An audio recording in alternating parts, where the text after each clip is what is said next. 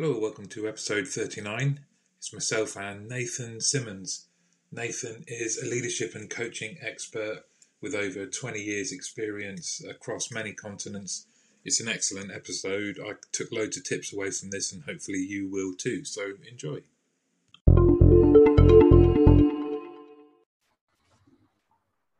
So Nathan Simmons, thanks very much for joining me today.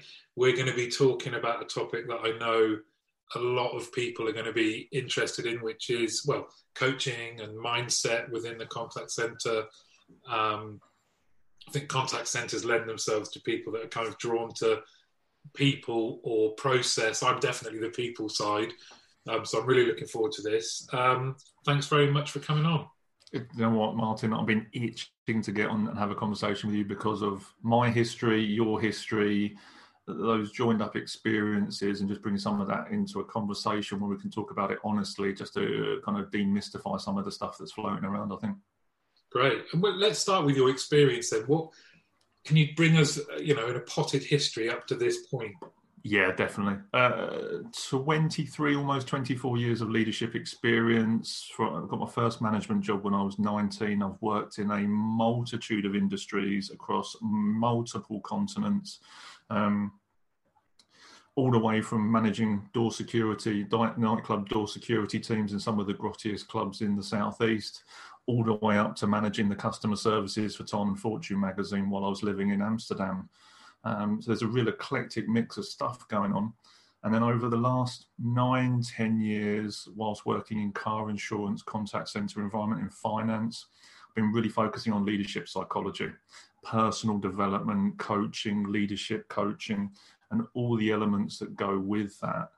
And that's really brought me up to this point in time. So over the last 2-3 years, I've been delivering leadership content into FTSE 250 organisations, Hastings Direct, Hilton Food, AG Bar, to name a few of the people that I've been working with, and sharing some of these. I say what I do is I teach uncommon skills in uncommon ways that get incredible results, because I've seen how things don't work. I've made epic mistakes myself. And as a result of that, I'm then able to kind of do the deep reflection and go, hold on a minute. Actually, if we shifted like this, it looks like, and then test it in real time with people and see the results that they can get off the back of it. And that brings me up to right now doing the coaching and the conversations with you and seeing who else I can impact and support. Is that journey and those kind of eclectic experiences in different cultures and the highs and the lows of success, and then learning from the kind of failures, was that then the prompt to say, you know what, I think there's something there that I want to share, because you didn't feel like it was being dealt with enough? Yes. In the shortest answer I can probably give to it, yes, exactly that, yes. Martin. It doesn't make for good interviews. So this is... It's a closed question on my part. No. My brain is already going in 15 different directions from it. The key thing is, and I learned it a few years ago, is this phrase, is the thing that you lack is the thing that you're meant to give. So what happened around 8 years ago, my daughter was just about to arrive, almost to the date. She's born on December the 4th. And I'm having a crisis of leadership. My team is getting mediocre results. And it doesn't matter how much I shout at them, sing their praises, how many packets of Haribo I give them, doesn't matter. Nothing's moving. They're sitting there kind of just underneath top of the pack with everyone else, but everyone's really mediocre. Now the target was 40%, and we're lucky to get 33%. And I'm having this crisis. If I can't get this group of people to work in a professional environment, how the hell am I going to be a decent father to this small child that hasn't even arrived yet? And that crisis of leadership really pushed a lot of buttons for me. I started to feel like a failure as a leader. I started to feel like a failure as a father, and I hadn't even technically become one at that point in time. And I started to question who I was and what I was bringing to the table. At that point, I discovered Simon Sinek, Start With Why, his TED Talk, How Great Leaders Inspire Action, 18 minutes and 34 seconds of absolute gold. Pushed all the right buttons for me and started helping me to realize what was going on for me and bring to the forefront who I am and what I bring. And it took me a while to go through that process, but I started to realize that I was pushing people's buttons in the wrong way. I was challenging authority, which I'd always done through my life, in completely the wrong way. I was approaching the dialogue in a kind of a catabolic kind of way. I was damaging my environment. I was damaging the people I was leading and damaging the people I was communicating with. And it got me thinking, well, okay, I can sit here and point my finger at what I think is and isn't happening in the leadership development space in this organization. Or I can go and get qualified myself and actually get myself the development that I need for myself, and then go and bridge the gap for the other people around me. And don't get me wrong, there was a whole heap of, I haven't got any better, arrogance, conflict, internal conflict, processing my own childhood traumas that came up out of this whole journey as well. A real dynamic mixture of self-discovery. And then I came away from that, I was like, right, now I understand this. Now I can see how that works. Now I can see what it is I'm bringing. Okay, let's create that and become the coach, become the trainer, and use that contact center environment actually as the launch pad to make that happen. And what I really learned from that is we can spend all this time pointing at other people, but if you're not actually pointing the finger at yourself and saying, what can I do about it? Where am I going? Then all you end up doing is making yourself more frustrated because you're still pointing your finger at everyone else, but not doing anything about it. It's not changing your dynamics, not changing your space of what you bring, because it's everyone else's fault rather than what you're doing. And that was the step. That was the tipping point of all of that happening. Yeah, almost 8 years ago, and that's been the 8-year journey so far. It's fascinating, though, isn't it? That's the kind of that moment. I think if ever you've been leading operations, the moment you were talking about it and the emotions you were going through and how it affected your home life, I absolutely felt a connection with you because of, I think back, it's this kind of desire to share and, in inverted commas, help. It led to this kind of podcast, if you like, the kind of a passion for the industry, but also wanting to be able to give people the vehicle to hear from the likes of you. I can remember I set up an outbound team. We'd gone from 0 to a few hundred in a very short space of time. And we were initially very successful. And then we started to creak a little bit. And that led to me having a daily call with people at a level that I didn't even know who half of them were. And I likened it to daily being dragged into like the Colosseum and just having all of these Caesars attack me. And every day I would try, it got longer and longer. The day before, the time I spent preparing my defense. Do you know what I mean? And then I would come, have this daily call, and I even pulled over to make sure I could attend the call on the way to my Nana's funeral. It was that much of a thing in my head. And it was all driven by fear. Yep. Fear of, now, of course, I know a lot of that was imposter syndrome. I never quite thought I deserved to be within that sphere of people. My team respected me, liked me. I loved being with them. But being with all of these senior leaders was, whilst I was quite confident, was terrifying. The moment then you start getting everything pulled apart, it washes over into who you are as a person, how you are showing up at home for your children, all of these things. Now, that if I could, this is why I love mentoring and things like that. If I could go back, I'd just say, it doesn't mean anything. Yeah. Doesn't mean you are good enough. Undertake the same thing you said, which I love, was this kind of, it starts with self-awareness. It starts with owning your weaknesses more so than anyone can ever pick at you, and then working from that way, working inwards out. Yeah, because your outer world follows your inner world, and it's law of attraction, spiritual woo-woo. Is what you think internally happens externally. I'll give you a categoric example of this. When I'm delivering feedback training, one of the things I teach people is what you think of people is how you treat them. And this isn't, I learned this a few years ago, but it's written in the Bible, it's written in the Quran. This stuff's been around for a long time. If you think someone's an idiot, how do you treat them? like an idiot. Yeah. And then if you treat them like an idiot for long enough, how do they start behaving? Like an idiot, yeah. Like an idiot, because you're paying them to do that. So well, if I'm your boss and I think you're an idiot, well, you think I'm that, you're paying me that, I might as well act one. Give me a spinning bow tie and a big pair of shoes and I might as well act the clown. Crack on. Yeah. So it's this stuff in your head, this internal dialogue that you end up projecting out, then starts to create the world around you. But then all these emotions come with it. Like you say, the imposter syndrome. And you'll start looking to do things to start self-sabotaging just to validate what you're seeing in your own head in the outside world. You'll start looking for the problems.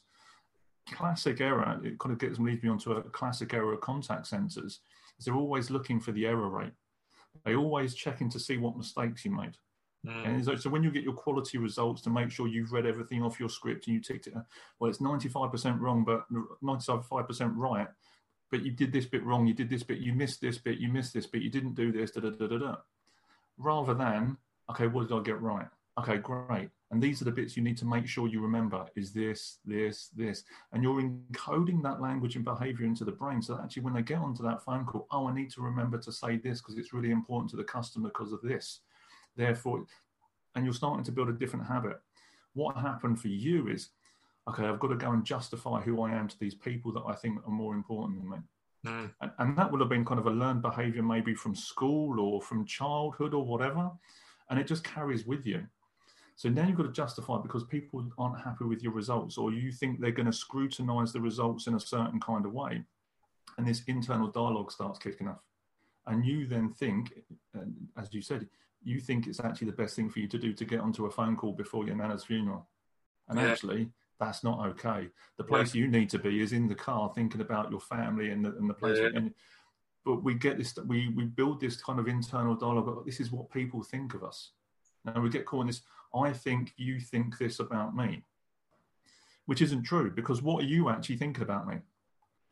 Nothing, because you're too busy thinking, what's he thinking about me? And we're just like, we're confusing ourselves with this internal kind of stuff. And it, as you said, it comes from that fear. And that's one of the key things that really kind of drives me and pushes a lot of buttons and flicks a lot of switches for me is when you boil everything down, when you take all this kind of internal dialogue and these challenges or whatever's going on, you boil it all down, it boils down to two fears. One is the fear of not enough, not good enough, not tall enough, not rich enough, resourced enough, intelligent, whatever it is. And the other one is the fear of losing love. And we don't talk about love in businesses because people in business don't say they love each other in most businesses. We need to. There needs to be more of this. It's the fear of losing respect, the fear of losing acknowledgement or merit or whatever it is. So we go into these situations and maybe we don't go for the job interview because, you know, I'm not going to go for the job interview because Martin went for it. And I don't want to upset Martin in case I get the job and he doesn't. So I don't apply for the job.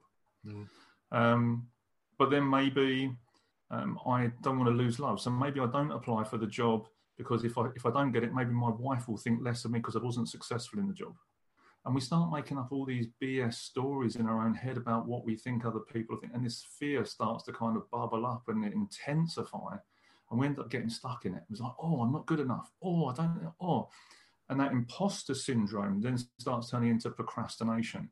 It starts turning into excuse making. The voice of the critic gets really loud. And all these different factors all these things just start to happen. And then what happens is we create stagnation and staleness, and we just stay where we are, and we don't take the job interview. We don't go for the additional kind of responsibilities to expand our skill set. And when you look inside the contact center, you can see people that are just going through the motion, picking up the phone 80, 100, 150 times a day, whatever they're doing. But they're not tapping into that unique ability they've got because they believe that actually they're not good enough to go and do that. They've got this fear in them.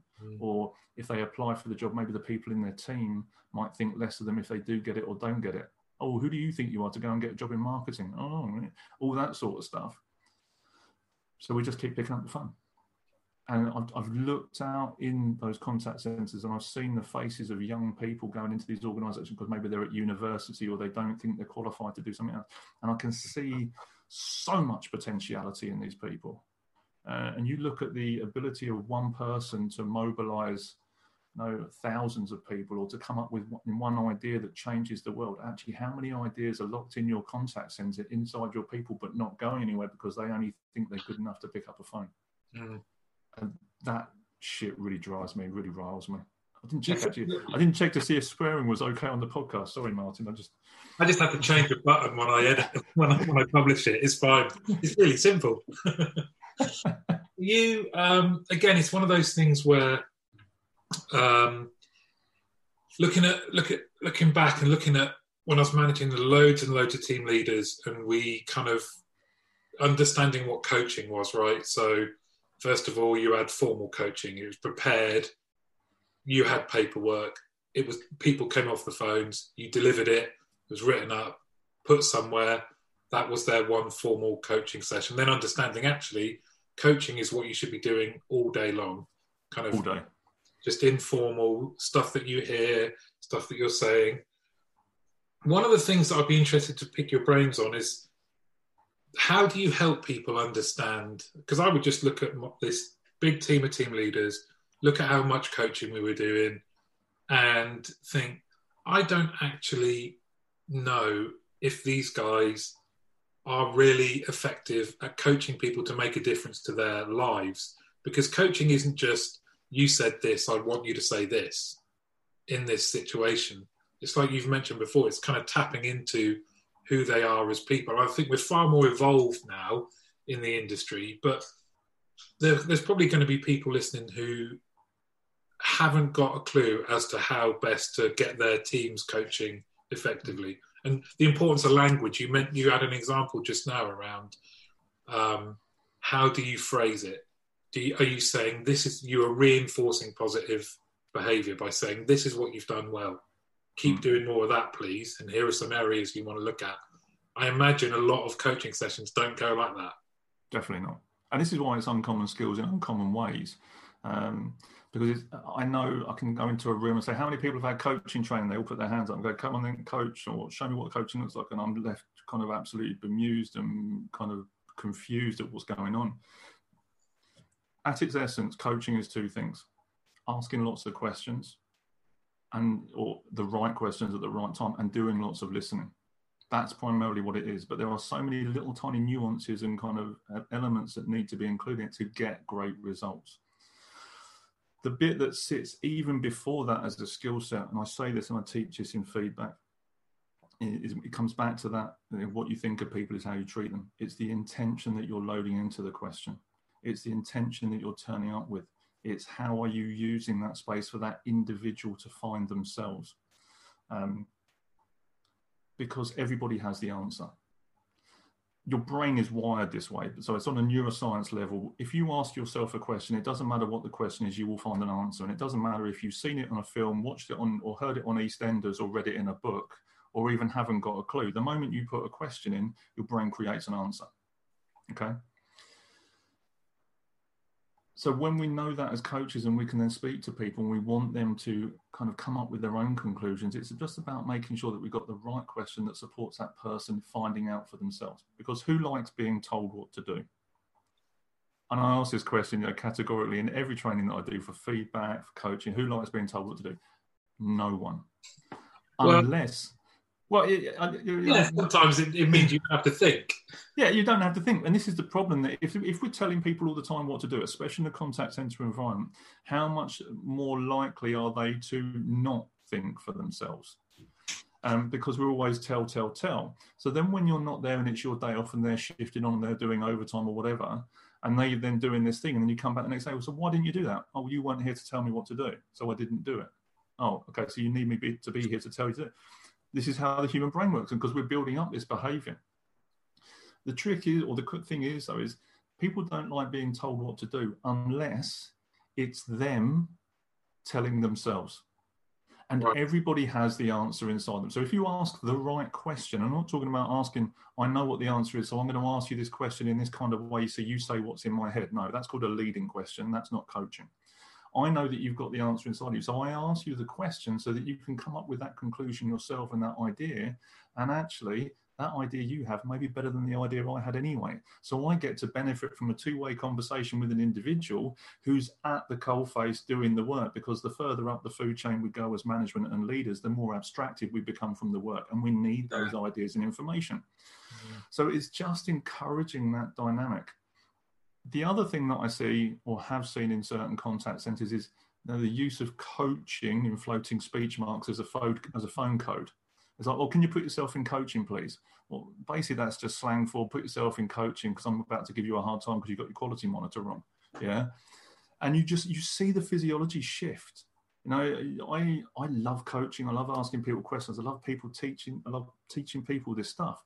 And the moment I say, oh, can you put yourself in coaching? You just see the person almost, sag and smash their face into their keyboard because they feel like they're going to be berated. Yeah. That's not what coaching's for. Yeah.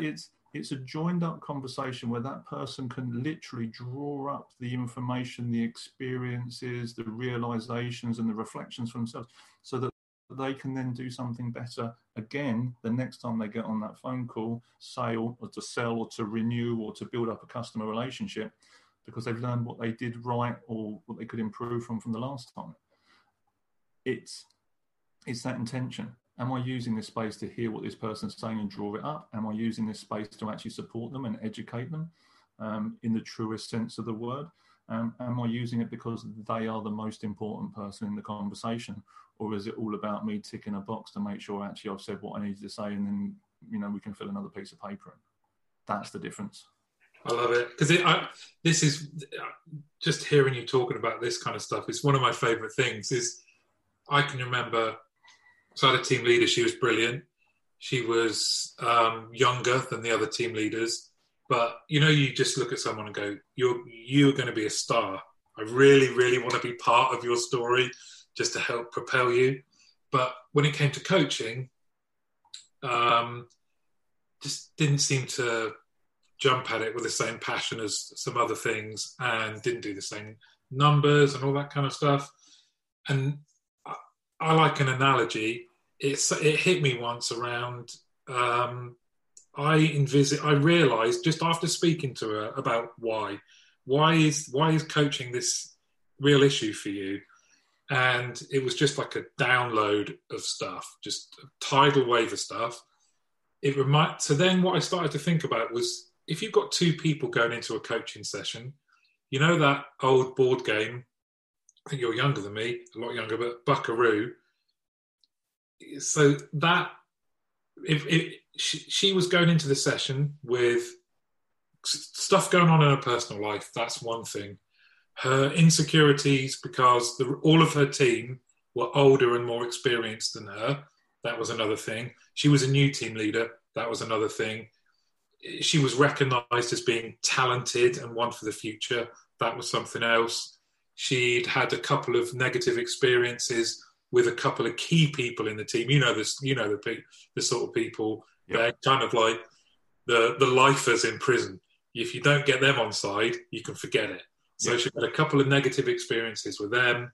She had all of these different things she was carrying into that coaching session. And then I thought, the person that she's going to coach is also coming into that session equally weighed down with other stuff. So then I saw my role then as trying to free everyone of that stuff to make the coaching session something pure. I know that sounds a bit mental, but... No, I'm with you. Am I talking to a kindred spirit there? Yeah. Because I'm mental. No, and this is the interesting... I've been using the Buckaroo analogy for some time. And I say it like this is because that person you're working with, they put this thing on like the little plastic rope and they put this thing on like the backpack and then like they put this on like the sheriff's hat and all this. But it's just emotional labeling. And again, something I learned from a previous mentor of mine is labels are Velcro, not super glued. And we can change those labels at any point. But what we're doing, again, we come back to that, what I think you're thinking of me. Well, I'm younger than the people in my team, so how are they going to respond to me as their leader?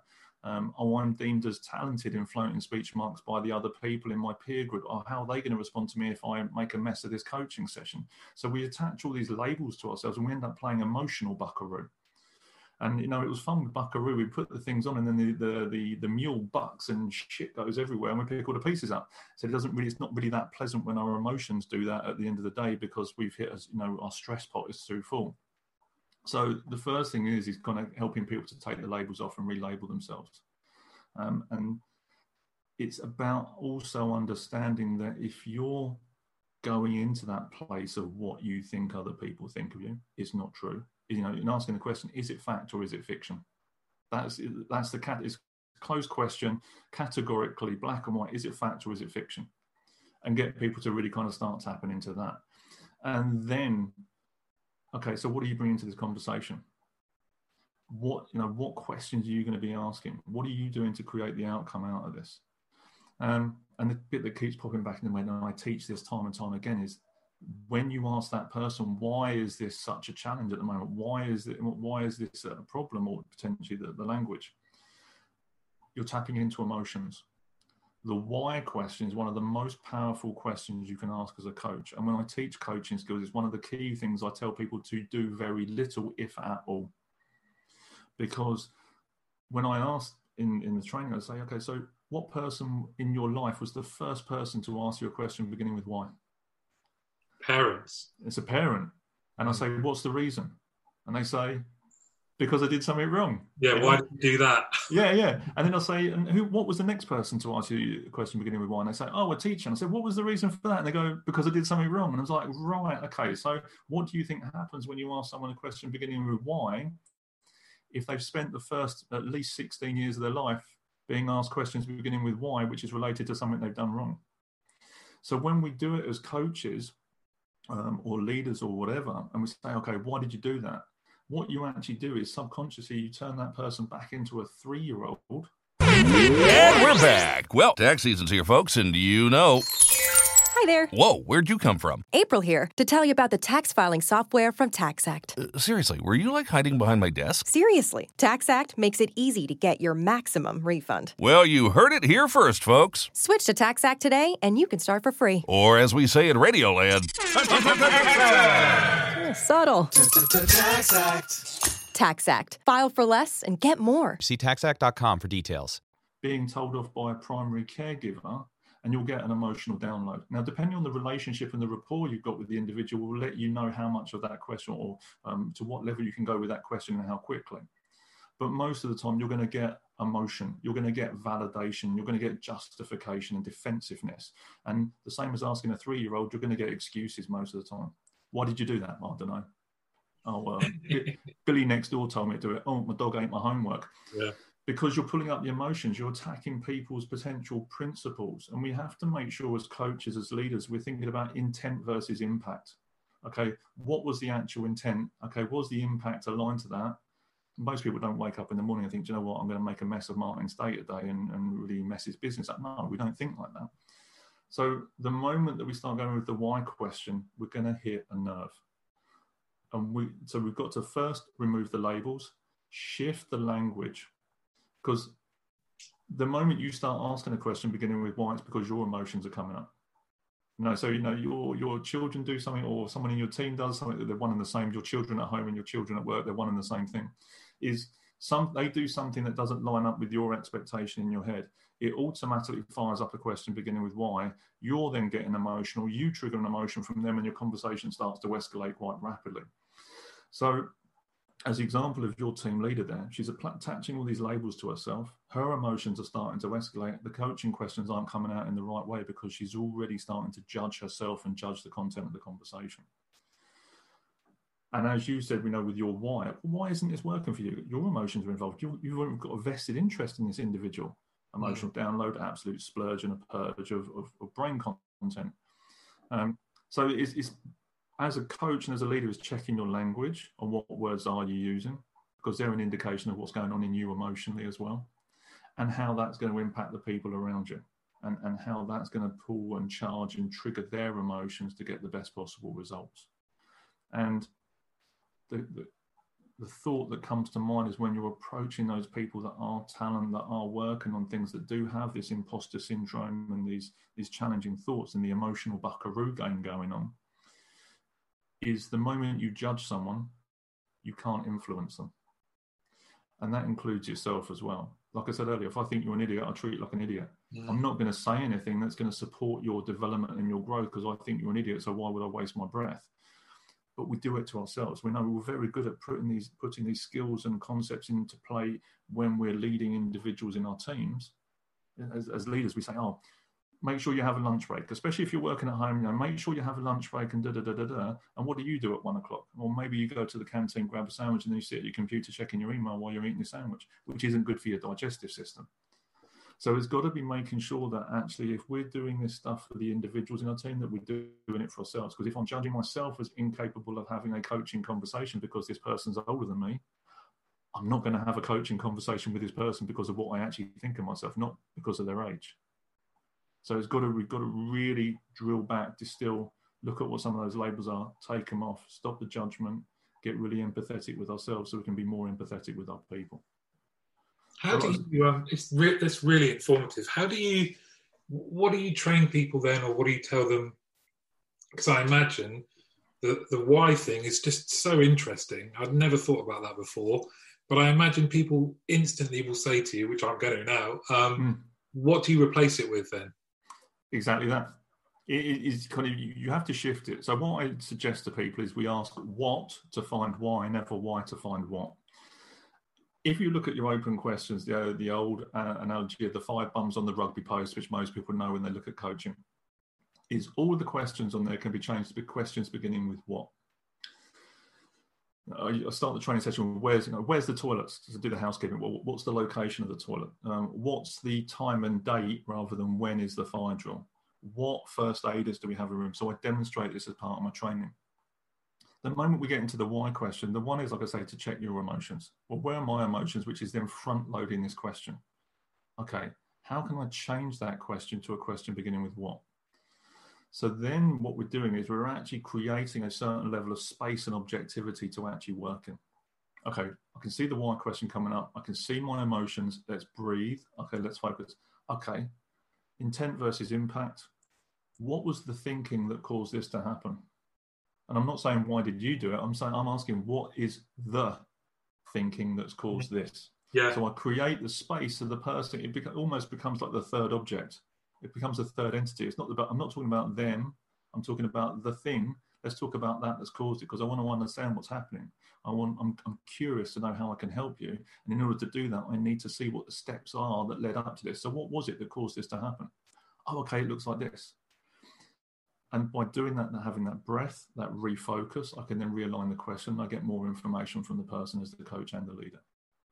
I love it.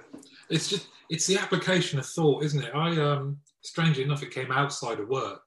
I was coaching my son's football team for a good few years, coached them up from 8 until 16. And you mentioned something earlier around, I made a conscious effort in everything I did, whether collectively or with individuals, that what I would say would be positive to enhance their experience of playing and just enjoy football. But so when you start doing that, one of the things that I noticed that always stuck with me, and I'm sure a lot of other coaches can recognise this, is the parents were a nightmare. They obviously wanted their children to do really well. They wanted them to enjoy it. But the things that they used to say in games and shout were at odds with what you'd been saying in training and how you talked about the game, because it was straight into that kind of, like you say, there's no filter. It's just emotion. Yeah. It was just straight into you.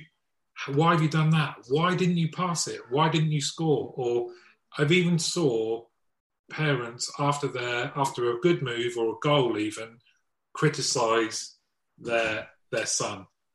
This guy scored a great goal, lovely left foot he had. Scored a great goal. As he was running back celebrating with the rest of the team, his dad was shouting at him about something he did a couple of moves before. And that whole, coaching is life. Coaching is language, but it takes that kind of conscious effort to be thinking, I'm just going to start thinking. Mm. And that's pausing and breathing and going into that space. So when I did my coaching qualification, however many years ago it was, I had to do 100 hours of documented coaching. So every single hour, though, I had to spend time going back through my notes, doing the reflection, what worked, what didn't work. Okay, what are the improvements? What did I learn from the last session that I implemented in this session? What am I going to implement in the next session? And as a result of going through the qualification, you don't need to get qualified as a coach to be a coach. It's the mindset and a behavior as much as it is a skill set. But by going through those hours, every single time I did a session, the conversation adjusted. So within 20 hours, I was coaching completely different. Within 30 hours, again, I was coaching completely differently. By the time I got to 70 hours, I was a completely different person in that dynamic. And I was getting to a point where, I understand what my specialities are. I understand what my niche is. I understand what questions to ask to actually get inside of that space. But it's going through that. When you look at coaching, leadership, and parenting, how many people truthfully get taught how to be a leader? How many people actually get taught how to be a parent? It's very few. And if you go in, and how many people at school get taught how to communicate? How many people at school are taught how to actually listen, or how to ask the right questions that wouldn't actually start to put emotional labels on themselves, let alone their own children? Because when you get into the parenting piece, and I don't know where this quote came from, but it's so true, your outer voice becomes their inner voice. Wow. Yeah. Yeah. That's so great. Yeah, and so when you start to look at the man on the sideline shouting at his kids, what's going to be the voice of the critic sounding like? And actually, that's where it's coming from. That's what's driving that voice. It can either be the voice of the critic or the voice of the champion. That's very powerful. It's giving me goosebumps, that is. Nice, good. That's what I'm here for. You know, this is my sole reason. It's just sharing these concepts, uncommon skills in uncommon ways that get incredible results. Because the more people that think like that, it changes the game. You will go and have a conversation with your kids in a different way as a result of this. Someone listening to this, a leader, will go, holy shit, I'm going to now have this conversation in a different way. And then we ramp that up a bit and we say, well, actually, leading and parenting are not two sides of the same coin. They're one and the same thing. Whether you're biological, primary, whatever, the moment you're caring for someone in your gift, you become a parent. It's the same skill set in both those places, and that's why I said earlier is they become like your work children. So when I'm leading a team, I treat them like my children, not like a child. And actually, I want them to, as any right-minded parent, I want them to supersede me. I don't want them to be equal to or less than me, because that's not a parent's responsibility or a leader's responsibility. The responsibility is to give them all the stuff that I've got, for them to be as incredible as they can be, so that they can then add that to the experiences they've got from the first part of their life and their experience and stuff, and then create that new version, which makes me obsolete in the long run, because I'm not going to be here forever. They're going to be here longer than I am. So if I give this information to a 20-year-old at 42, I know that they're going to have a head start on when I started learning this stuff, probably 36, 37. I give that to them. They go further than I did, that's what evolution's all about. But there are very few leaders that see that way around. They want to kind of play. They want to keep their favourites. They want to keep a team where it is so they can continue that dynamic. But the longer we hold people like that and we don't let them go and do the thing, actually, the more dangerous they become. They become toxic, stagnant, and stale, and they'll actually damage your results in the long run rather than actually excelling your results. So we've got to encourage people to grow and flow and go. I'm positively shook. Shooketh. Your outer voice becomes their inner voice. That's great. That is brilliant. I love it. One of the things you mentioned earlier, which I just wanted to go back and ask you about, was you were talking about the concept of fact versus fiction. Right? So there's kind of those probing questions. Is it fact? Is it fiction? The extent to which a weapon that I think, again, is you have to help people wield it is candor. Being candid in those kind of conversations. What's your view on that? How do you bring that to play?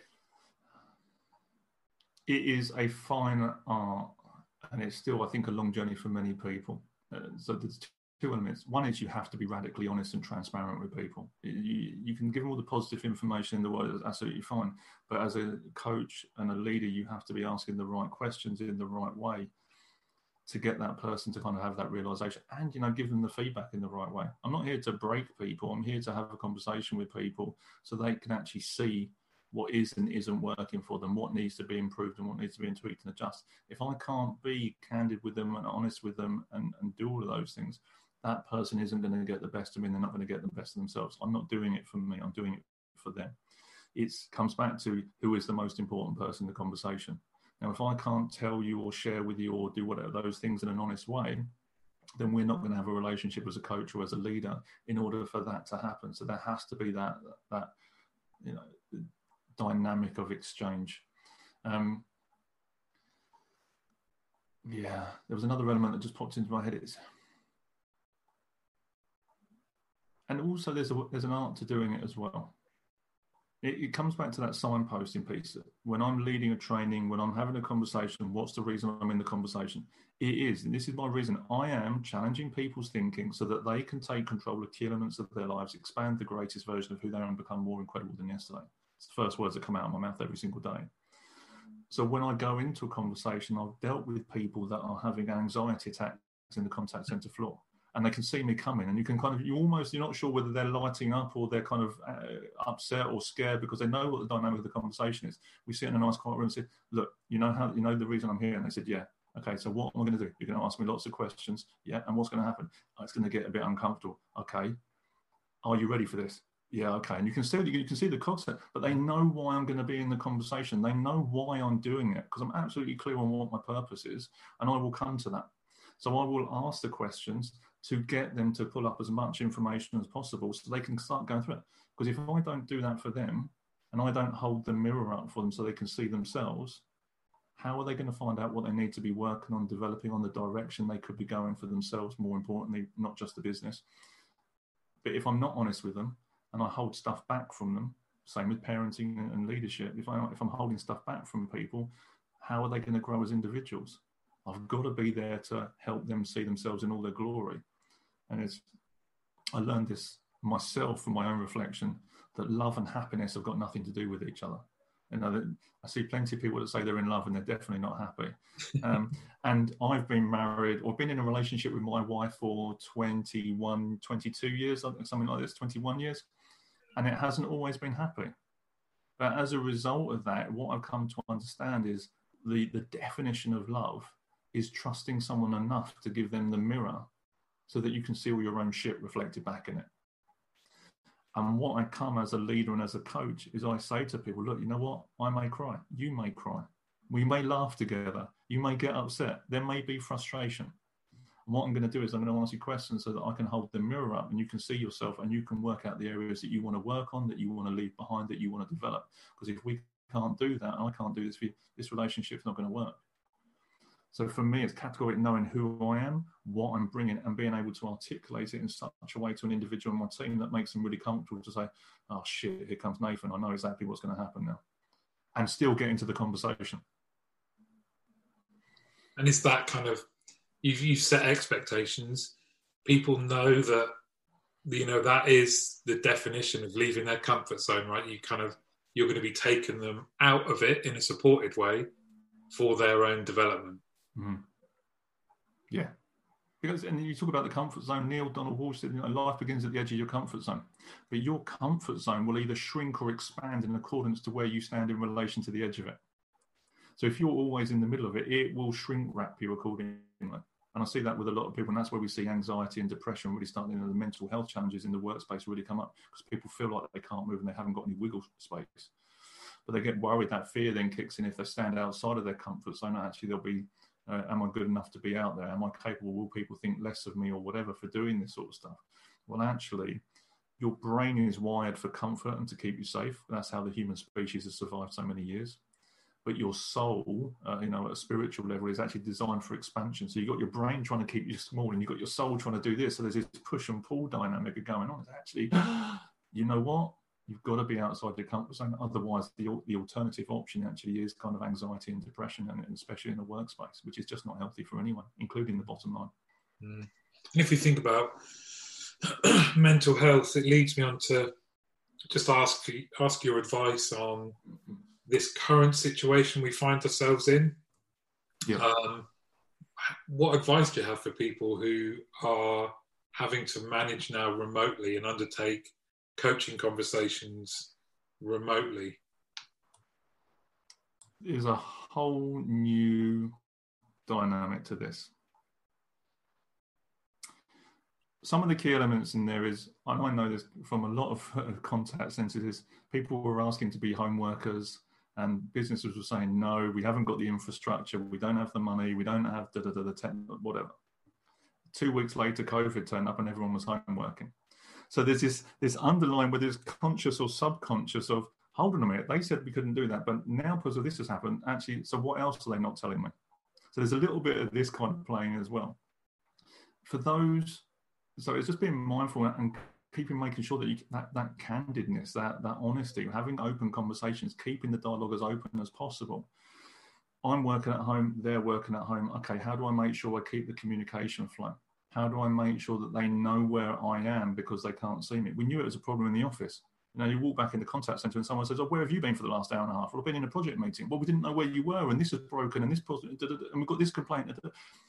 So if it was a problem face to face, I'm pretty sure as sky is blue, it's a massive problem right now. Okay.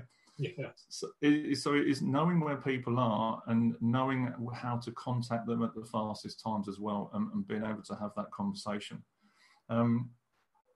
Using the spaces that we've got.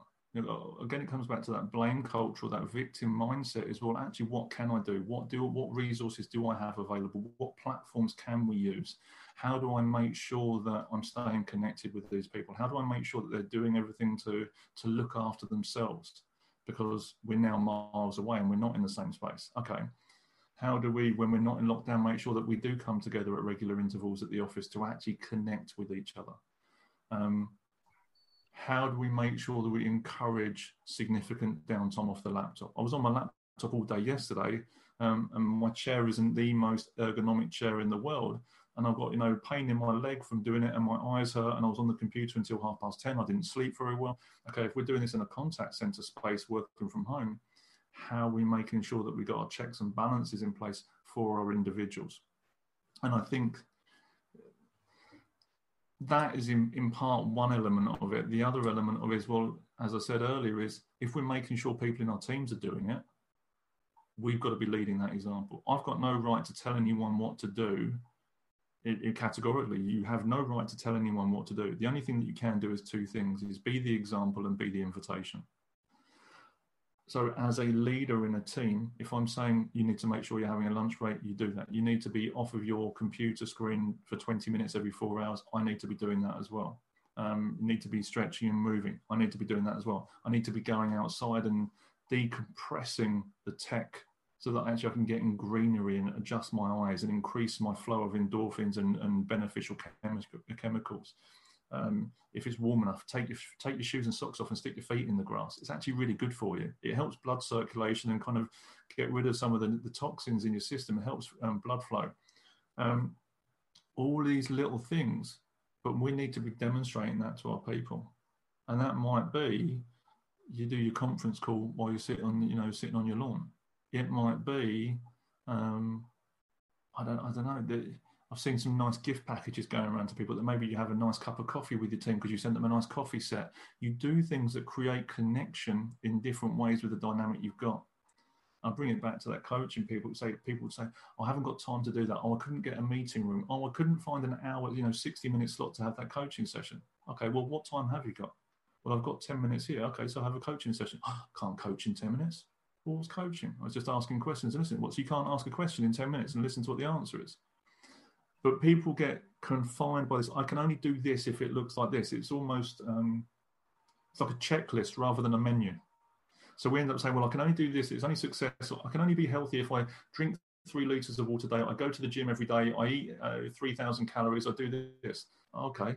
But because you don't tick all those things, you feel unhealthy. And you go, well, I'm not healthy, so I might as well just eat pizza 5 days a week. And it's the same with our coaching and leadership, is we have this checklist of things. Well, I couldn't do that, so I didn't bother. That's okay. Well, what could you do? Well, I could have done that, and I could have done that. Oh, okay. So what one of those would you like to do right now? Well, I could do that. Oh, okay, great. Go and do that. Let me know how it goes. Oh, it was really good, Nathan. Okay, fantastic. How are you going to do that again? And they go, okay.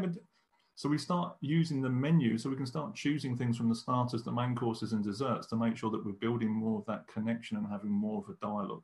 But like I say, it's got to be really, here's the dynamics of things that we can do. So whether it's, and I've got the list here, checking your breath and breathing and taking time to breathe and making sure you're sitting right when you breathe. Going outside and adjusting your eyes, because if I'm staring at this screen, it's causing a problem with my eyes. Get blue light reflectors or deflectors or whatever and filters and get them on. Get outside, change your focus, change your brain. Pay attention to your senses, get back into your senses. We do this in CBT and mental health first aid, etc., using those questions. Okay, tell me something you can feel, something you can see. Getting people out of their head so they can just kind of become more conscious of their body and how they're actually feeling. Notice you're in a dialogue. Is it the voice of the critic speaking?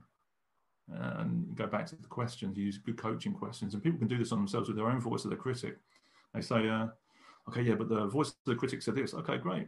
How about asking a question? Okay, thanks very much, Mr. Critic, Mrs. Critic.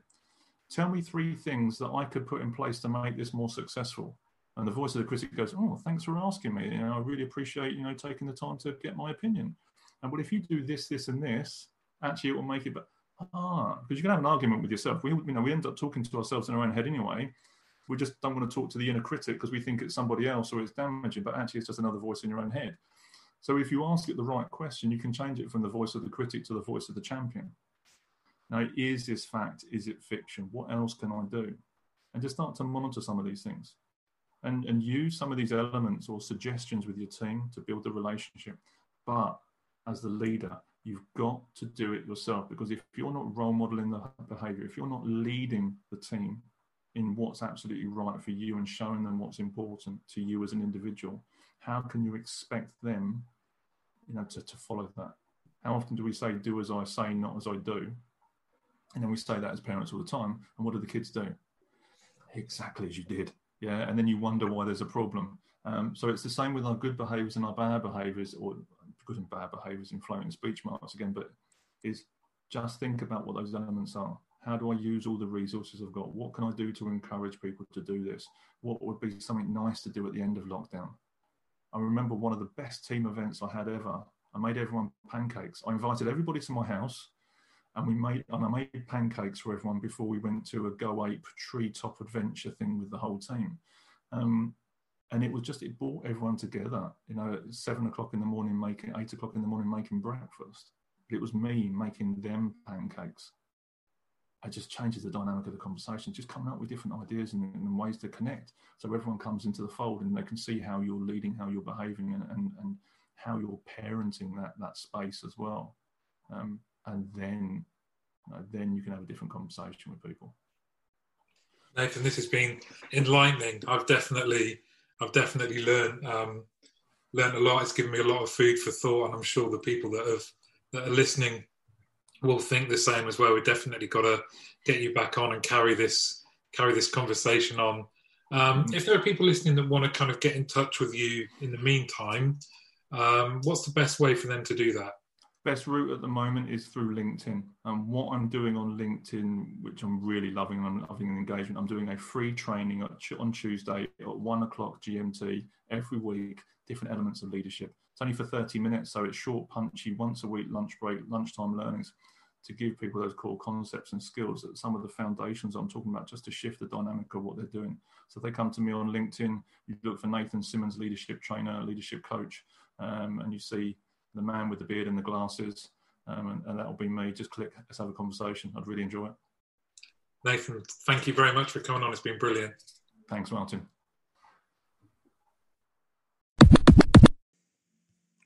Hope you enjoyed that, everyone. Feel free to contact Nathan for any inquiries or find out more about any of the things he spoke about. And stay safe and see you soon. Hey, it's John. You want to look and feel your very best? Visit the team at Cool Contours. They are the #1 cool sculpting provider in Virginia. Their award-winning team of certified cool sculpting elite and cool tone specialists work with you to create a fully customized treatment plan to achieve your dream body. Learn more at cool-contours.com. That's cool-contours.com. As ranked by Allergen in June 2021, Cool Sculpting Elite is FDA cleared to treat visible fat bulges in 9 areas of the body. Some common side effects include temporary numbness, discomfort, and swelling.